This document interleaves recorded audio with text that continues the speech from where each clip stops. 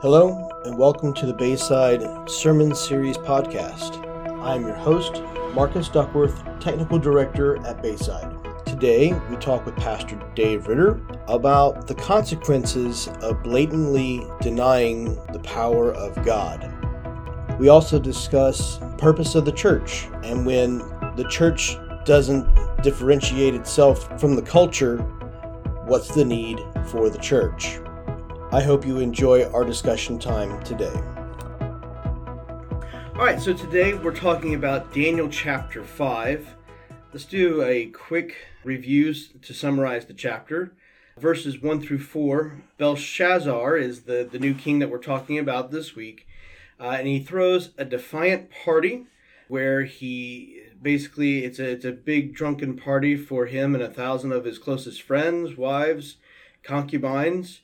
And he breaks out some special party wear that belonged in the Temple of Jerusalem, using it for unholy purposes, brought some damnation upon himself. Belshazzar sees the handwriting on the wall. This is verses 5 through 16, which makes sense that he would be quite startled by this and has to bring in his wise men again, who fail him yet again, until the wise words of his grandmother say, call up Daniel. Then Daniel declares Belshazzar's guilt, verses 17 through 23. It's good to hear our history. A lot of times we try to push away the history, whether if it's good or bad, so we don't try to remember those things, but it's important for us to know the history of our family and our country around us, so we can live by the standards that God has put before us. And then we close the chapter by God's judgment falling on Belshazzar. The writing deciphered by Daniel says that he is to lose the kingdom, verses 24 through 30. So Pastor Dave, let's talk about the 4 observations you made for this passage. Observation 1, people who arrogantly defy God seldom see how foolish and ugly their behavior is. When you see the handwriting on the wall, it may be too late for you. If you don't learn from your parents' mistakes, you'll fall even harder than they did. And it's a bad idea to anger the one who holds your life in your hand.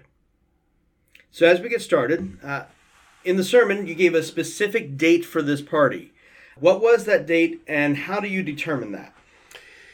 Well, it was October 12, 539 BC, and the reason we know that is that was the night that the Medo-Persian Empire conquered the city of Babylon.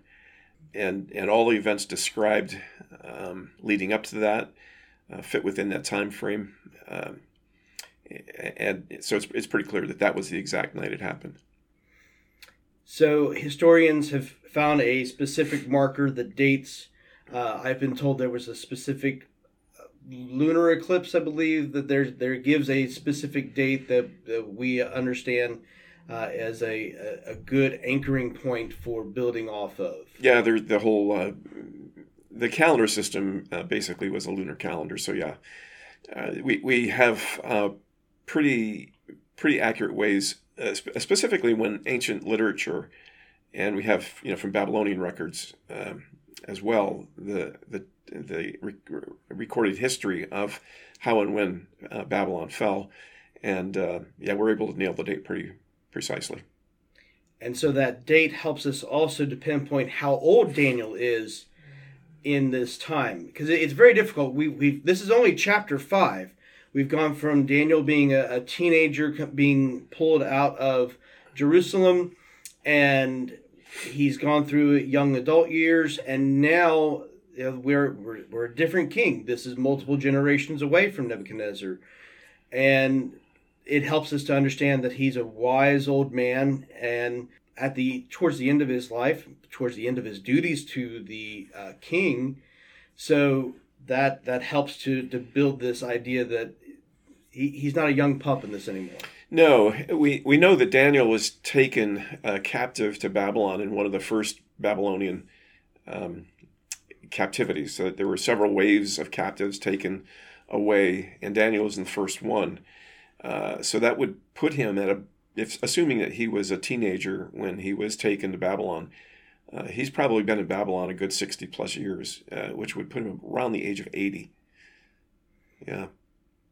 And then this also helps to define when the queen that we would believe to be the queen mother, because of other things in the text reminding him of Nebuchadnezzar's days. Yeah, after Nebuchadnezzar passed away, he had reigned for 42 years, and then there was kind of some power grabs and some palace intrigue and infighting within the family. It took 3 failed attempts for somebody to claim the throne before Nabonidus finally emerged as the next strong king of Babylon. He reigned about 17 years.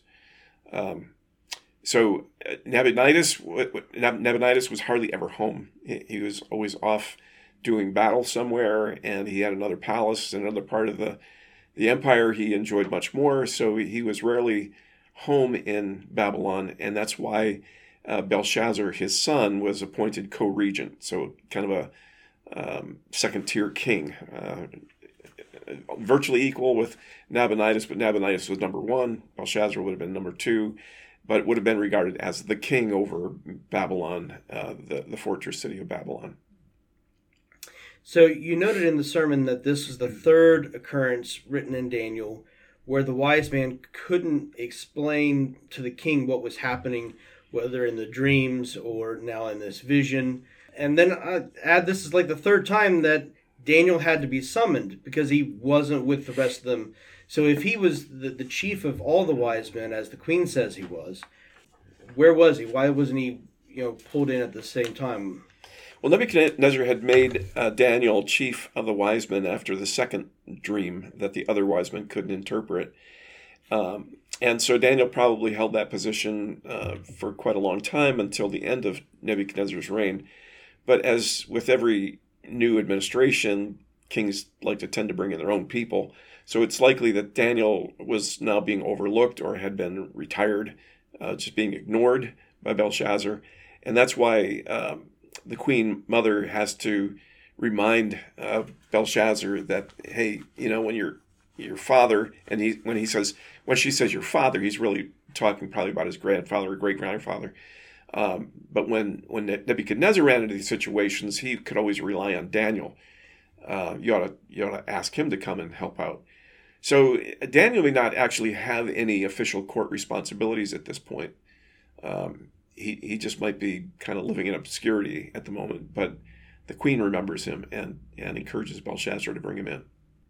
The promised reward Belshazzar had for whoever could interpret it was to be third in the kingdom. Is that counting Belshazzar's father as first, then Belshazzar as 2, and then Daniel as 3? That's correct. That's why he would be promised the third position in the kingdom, which, given what was about to happen to Belshazzar, wasn't exactly a very attractive prospect.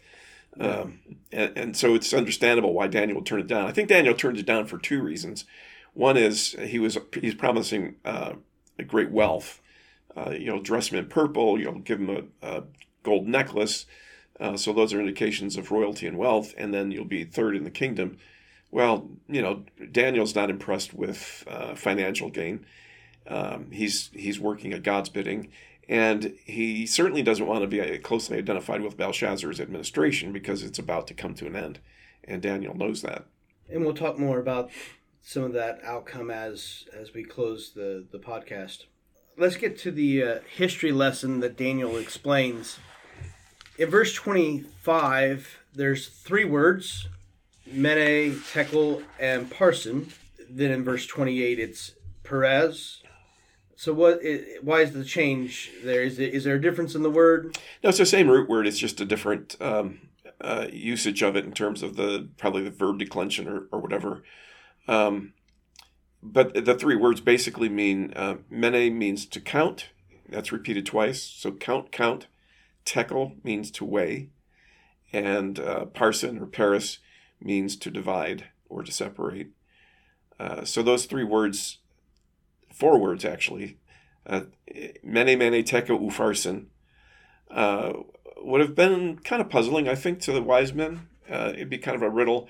Somebody wrote on a wall, count, weigh, divide. Without context, you wouldn't have any idea what that meant. Right. So it's not surprising that the wise men didn't know what to make of it. But Daniel sure understood, because I think God was giving him the inside scoop. And that leads me to just a stray thought that came into mind as I was preparing. How long do you think these words lasted on the wall? It's not written, but do you think that there's enough room in interpretation that by the time Daniel got to the party, that the writing had disappeared and that God shared this with him? Or do you think that the words lasted for a while on the wall? Yeah, nobody knows, of course, because the text doesn't say, but there's no reason in the text to think that the words disappeared. I don't think it was like, disappearing ink or something like that. My guess is that if God wrote them, he wrote them to stay, kind of like graffiti, that they were just there. And so they're probably still visible when Daniel came in the room. Okay. Before Daniel gave the interpretation that he told Belshazzar to keep the reward for himself.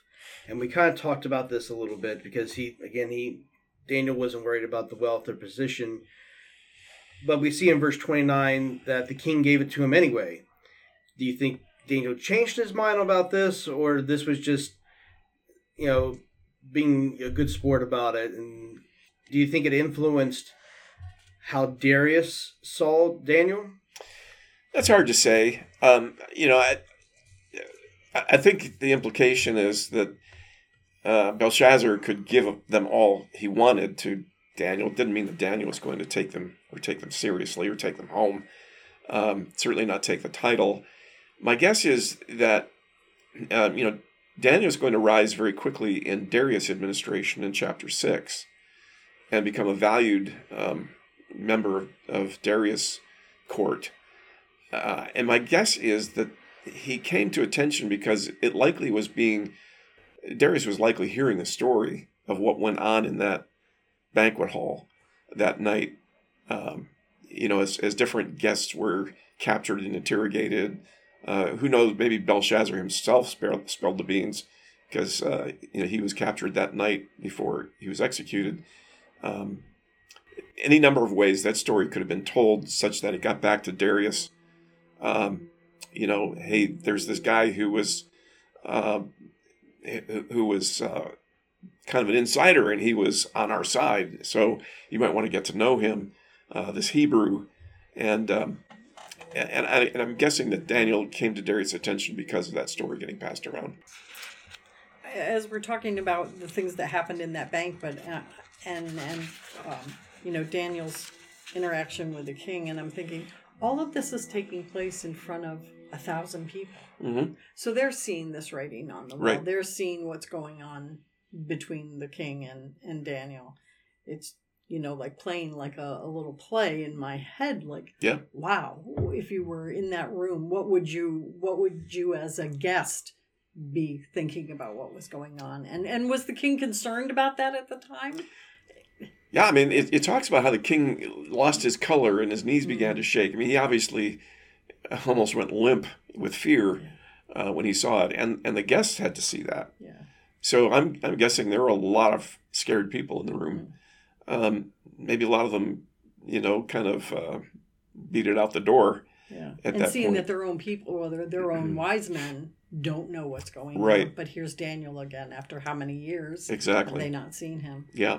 Putting the pieces together. Yeah, it's kind of interesting, because one of the things we haven't talked about yet is that all this is going on while there's a foreign army outside the gates, and Belshazzar is so cocksure of himself that he's not going to get conquered. That instead of paying attention to what the Persians are doing outside the gates of Babylon, he's throwing a party for 1,000 guests, and then on top of that, bringing out the vessels of the temple, so that he's not only defying the Persians, he's defying the God of Israel, which is kind of really a dumb thing to do. But yeah, I like your observation, Leslie. I think it's really amazing to think about how this is getting played out in front of 1,000 people. Yeah. All right, let's do some practical application to those observations. and contrast them against the character of Daniel. So the first observation: people who arrogantly defy God seldom see how foolish and ugly their behavior is. During the sermon, you brought up some images of a church that was that United Methodist Church. United Methodist Church. A part of their liturgy is usually having a youth moment, a children's church sermon in the middle of the service. So this wasn't something that was hidden from the parents. This was something that was done right in front of everybody. That this guest speaker, the man in drag named Pentecost, Ms. Pentecost, play on the words of Pentecost, to teach the children a lesson. And while from our side it's very easy to see how foolish that is and how ugly that is, there seems to be some professing Christians who are blind to that. It's not something that they see as foolish. Yeah, and it kind of goes to the direction that some of these mainline denominations are going these days, where, for generations now, they've downplayed the authority of Scripture. They have talked about, how Jesus was a good moral teacher. And there are all kinds of ways that the Scriptures have been downplayed and the gospel has been watered down. So this is nothing new in respect of people not taking Scripture seriously, but it's so indicative of some of the currents in the modern church where, I don't know if it's an attempt to seem relevant or whatever it is, they get on board with whatever's the hot trend, and flavor of the month at that particular church happened to be drag queens, and we inviting a drag queen in who is, by the way, a candidate for ordination in the United Methodist Church, and having him address the children and then give the sermon to the congregation, that somehow was a beautiful and good thing because it was showing how accepting and tolerant the congregation is, I guess.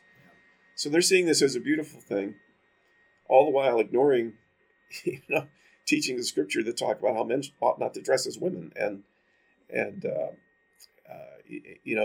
it's just sad that you have things like that being celebrated by people who think this is all well and good and we're going to broadcast it around the world. That is what we're doing, when in truth it's a desecration of what's holy and good, and a mockery of the very gospel that they're purporting to preach. So, that might sound judgmental on my part to talk about it in those terms, but my purpose in bringing it up was to say, look, we sometimes are blind to how we declare things holy that God says are unholy, and then we bring them into church and act as if this is all great and good, all the while, what's God really think of it? Right. And that's the thing we need to be careful of, because clearly in the case of Belshazzar, God was not pleased that the holy temples of the vessel were being used in a drunken party. And to me, it just seemed like this was one example of a sort of modern day equivalent of sort of calling holy what's unholy and celebrating it instead of, living in the fear of God. Very often we're found that we celebrate this ugliness, whether if it is in sexual immoralities or the drunkenness or whatever the vice is. That's what Instagram is. That's the whole point of this whole social media format, is to boast about whatever you're doing in the moment, and usually it's not something godly. Yeah, we're cool, we're current, but you're right. A lot of times the things that are being celebrated are things that are displeasing in the eyes of God, and that's what we ought to be concerned about. So let's see how Daniel is described. The queen says that he is a man in whom is the spirit of the holy gods, which is, as to her terminology, how she would understand it. Yeah. In the days of your father, light and understanding and wisdom, like the wisdom of the gods, were found in him. And so his character is linked to how people see God. And it's the same for us, that the way people see our character is ultimately linked to God. And so when we seem hateful or bigotous towards anyone, they think that's the God we worship because, we follow him. Yeah, there's always in Daniel, you hear God referred to as the God Most High. So pagans are not going to say the same things about God that we might say. Daniel would have said that, well, no, he's the only God, and here she's saying, well, he's got like the spirit of the gods in him. Well, Daniel would say, no, I've got the spirit of the Lord God. So how pagans describe it in terms of their polytheistic view, their view of a world in which they entertain that there are many gods. So she's kind of putting it in words that she can best muster to make sense of the ability that Daniel has. But we know, of course, clearly that where Daniel's getting his wisdom from is from the God of Abraham, Isaac, and Jacob. Yeah. That's clear throughout the text of Daniel. And it's important for those that are new to Christianity to, as they're coming through that the church is there to help teach them, not in condemning them, but bring you alongside, help you understand what God says and how we relate to him and to each other. We unlearn those things of the world.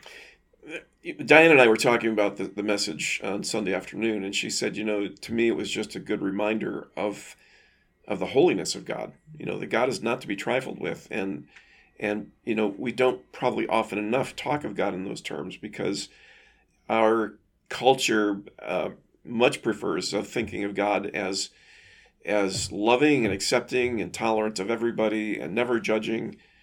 So we've got a God we've made in our own image.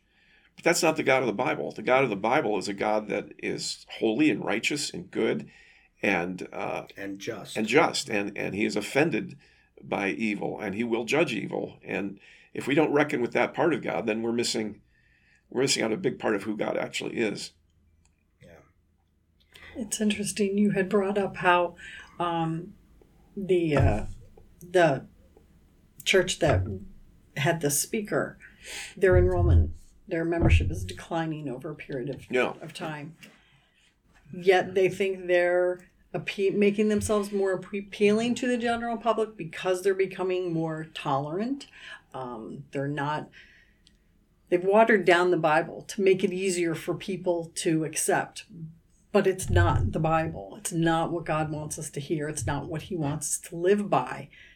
So you're already seeing a consequence of what that is, of their behavior. But you look at us in general in America, and everything is about tolerance and not offending people, but there's no accountability. Right. Yeah, and that's a really good point. So a lot of these denominations that are kind of going with the social currents and adding their blessing to things that 100 years ago people of their own denomination would have thought abhorrent. But now we're accepting same-sex marriage, we're accepting transgender confusion, we're accepting drag queens in the pulpit, and where's it going to end? And yeah, those denominations are all in decline. So much so that one of the denominations I was talking about on Sunday is predicting that they may go out of business by 2041. And the point I made on Sunday, I think, is an important one, and that is, look, if the church is saying the exact same thing as the culture, who needs the church?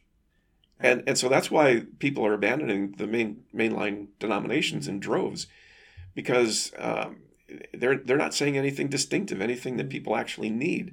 They can get those same viewpoints from from The View or any number of entertainment sources, or from TikTok, or whatever entertains them these days. If the church is saying the same thing as the culture, then who needs the church? Yep. So part of the challenge we have as a Bible believing church is that we're going to find sometimes that we're going to say things that are uncomfortable to people, or even outright will anger people, because we're not saying what the culture says. We're saying what the Bible says and trying to stand firm on that. And I think what you're going to find is that where churches around the country are growing, it's because people are taking a strong, they're Christ-centered churches are taking a strong stand on the teaching of Scripture and not compromising. I think the people that feel like they're lost in the wishy-washiness of these other churches are going to look for the stability of good Bible teaching churches. Yeah. And grow from that. I think that's true. We need that. Yep.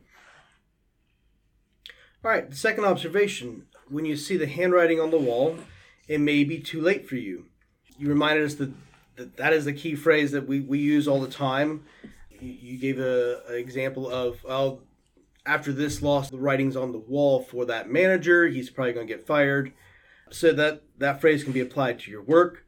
We see that applied to marriages when there's infidelity or there's just certain things that the couples can't get over. And we see it when we go in for testing our health, whether if it's whatever health issues that we're having, that the doctor, if we have a good doctor who's going to be honest with us, he's going to say, okay, well, the writing's right here on the wall for you that, you need to make these changes or else. And so that's just a really good application for everything. But for Daniel, to contrast those things, Daniel relied on the sovereignty of God and the gift that God gave him in wisdom to read the writing on the wall several times in his own life, through all those different changes in the kings and the challenges that he faced with people against him trying to get him killed or out of power. He saw those things through God's wisdom, and he trusted the sovereignty of God to take care of him during those times. And I think the other thing to point out is that unlike Nebuchadnezzar, who God warned and then God disciplined, and then Nebuchadnezzar came to his senses and acknowledged the sovereignty and the supremacy of the God of Israel, Belshazzar doesn't get a warning. He just gets a pronouncement of judgment. Mm-hmm. So that's the point of sometimes when you see the handwriting on the wall, it's too late. Yeah. It means it's over. And that's what it meant for Belshazzar. The handwriting on the wall was going to say, hey, you better shape up. Right. But it was to say you've been counted, you've been measured, you've been found wanting. There's some common sense that you're missing. Yeah, more than common sense. It was sort of an arrogant defiance of all things holy.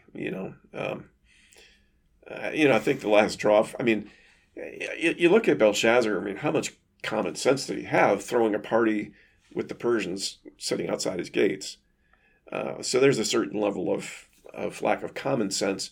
But then you get to the point of outright arrogant defiance of taking holy vessels of the temple from Jerusalem and using them in a drunken party. And I think that was it. Yeah. That's where God said enough. Right. Because the text says he knew that what they were. He knew what they were. Call them, bring out the vessels from Jerusalem. So he made that conscious decision. This was an outright overt sin, right? Yeah. It was out in the open. He knew what he was doing, and thought he could get away with it.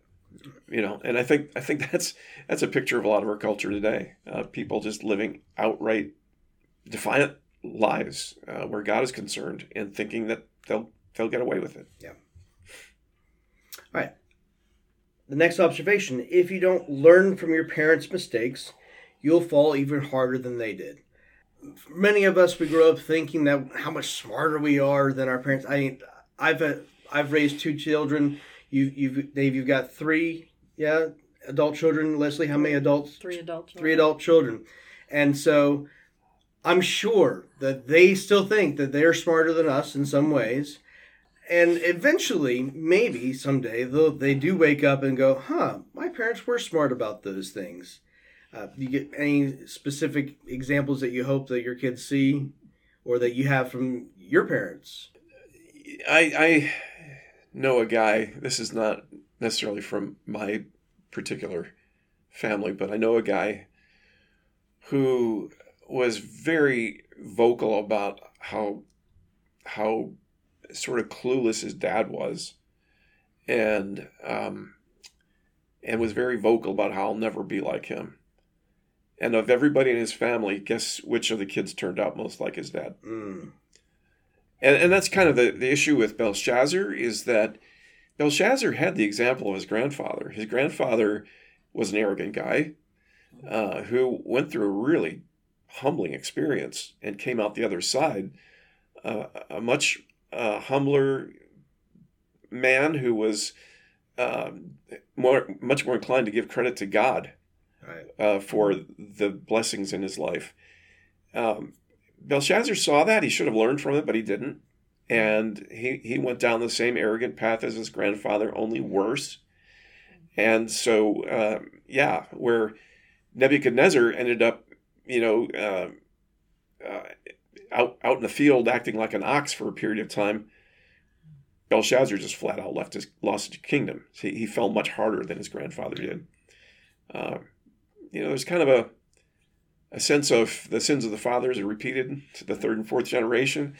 And I think we've all kind of witnessed some families like this where it seems like not only were the sins repeated, but they were even worse with each succeeding generation. And I think that's what you have with Belshazzar is you have, Nebuchadnezzar's arrogance, but on steroids. Mm-hmm. And so God brings the hammer down. Yeah. And Daniel, in this case, is doing a very good job. He's learned not to make the same mistakes his ancestors had. Not since King David had a Jewish leader remain this committed to God. Solomon, he worshipped other gods. He married foreign women who led him astray. And every king afterwards in the Jewish history between David and Daniel seemed to have this lack of commitment to God. You had some exceptions like Josiah along the way where there were moments of revival and returning to the ways of their father David, and they're always described that. But yeah, the general progression throughout the history of, certainly through the whole history of Israel and then through the southern kingdom of Judah, was predominantly one of each next generation worse than the one before, leading then to the capture of Samaria in the north and the destruction of Jerusalem in the south, and their exiles. So yeah, Daniel comes off as a really kind of unique character in that respect. You're right that especially in the exilic period, he really stands out as the sterling example of what a follower of Yahweh should be. Mm-hmm.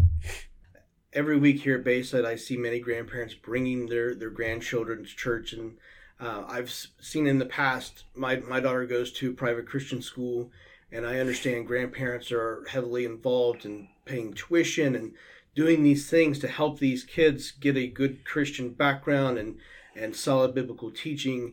And I can't help but wonder if that it's because the grandparents realized that either the parents are even fallen away, or they feel that they've not done enough to give their children the Bible background that they need, so they want to make sure that their grandchildren have that good footing. And the Israelites faced this. They were one generation always.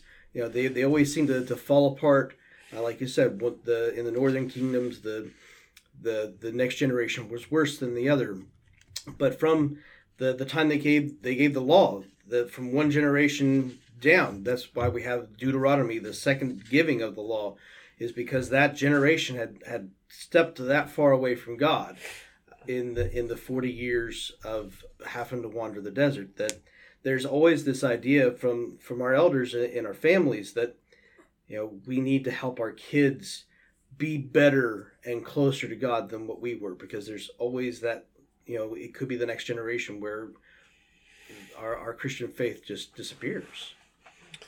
Yeah, I mean, there's that saying that the Christian faith is one generation away from extinction, because it depends on each new generation to have some of that generation follow Jesus. I guess I'm a little more optimistic than that, because Jesus said, "I will build my church, and the gates of hell will not prevail against it." And I think that there's a lot of decline in our culture, and people wring their hands about this new generation. They're falling away from church and not coming back. Well, they said the same thing about my generation, and they probably said the same thing about my parents' generation. But I think there's always going to be a remnant. There's always going to be those who choose to follow Jesus.